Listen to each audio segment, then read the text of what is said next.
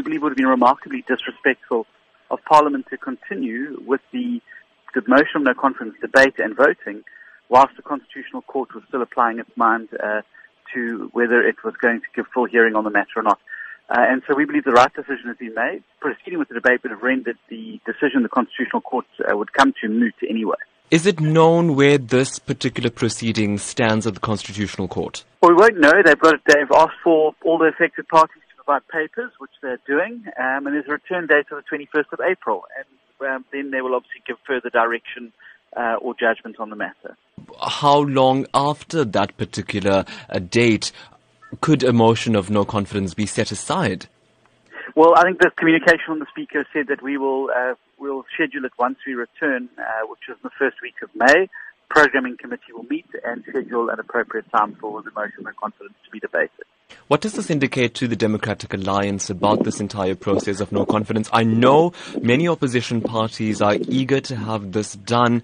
They say that having it done an anonymous ballot will likely ensure that this vote at Parliament is free and fair. Your thoughts? Well, I certainly think that what the secret ballot will do is provide those members of the ANC to consolidate around the idea that President Jacob Zuma must go.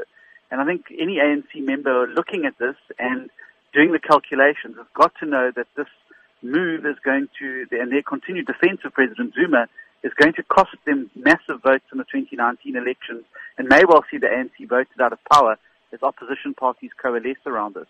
And so I think that there are people in the ANC who don't like President Jacob Zuma, don't like what he's doing to the country and their party, and want to vote against him. And this motion of no confidence, and particularly the secret ballot, gives an opportunity to do so without fear of being victimized. But you've had several votes of no confidence, and the ANC, two-thirds majority, has managed to ensure that President Jacob Zuma stays firmly in his position. What's the difference here? Well, I think the difference here is that you've seen people both within the ANC and the ruling alliance, SACP and COSATU, coming out and saying that openly that President Jacob Zuma must go. ANC MPs have broken ranks, and Matele Macheka, Makosi Khoza, have all come out and very publicly said that President Jacob Zuma is bad for their party and that this can't go on much further. And so I think that also this is the first time that you've seen this confluence, this coming together of such a wide variety and a cross-spectrum of South Africans from all walks of life and backgrounds, and putting aside their political differences. So I definitely think there's a far greater momentum now than ever before.